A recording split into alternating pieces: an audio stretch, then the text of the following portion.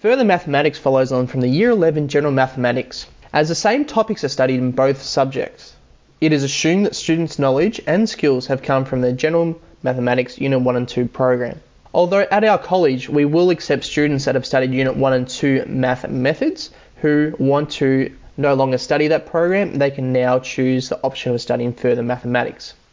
The areas of study that we focus on in Units 3 and 4 further mathematics are recursion and financial modelling, data analysis, which includes univariate data and bivariate data.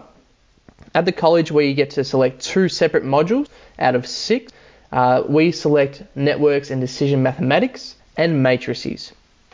Students are assessed through school-assessed coursework, commonly known as SACs, such as tests or application or analysis tasks.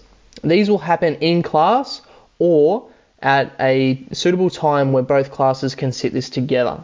School-assessed coursework for Unit 3 will contribute 20% to their study score and 14% for Unit 4.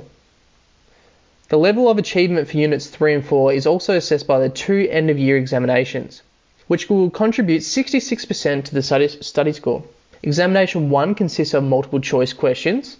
Students are permitted to use their Casio ClassPad and one bound reference book, which follows the VCAR guidelines. This examination will contribute 33% to their study score. Examination 2 consists of extended answer questions, where students can use their Casio calculator and one bound reference, as it was in Examination 1.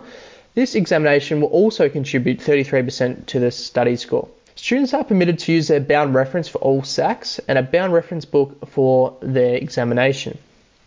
Key career pathways that can be followed after studying this program is either entering the Defence Force, nursing, sports, building industry, banking and finance, insurance, information technology, even leading into paramedicine. So there's different career pathways that you can choose based off studying the topics in this course. Now, if you need any further information regarding this subject, please speak to your math teacher. I'm sure they're happy to guide you in the right direction.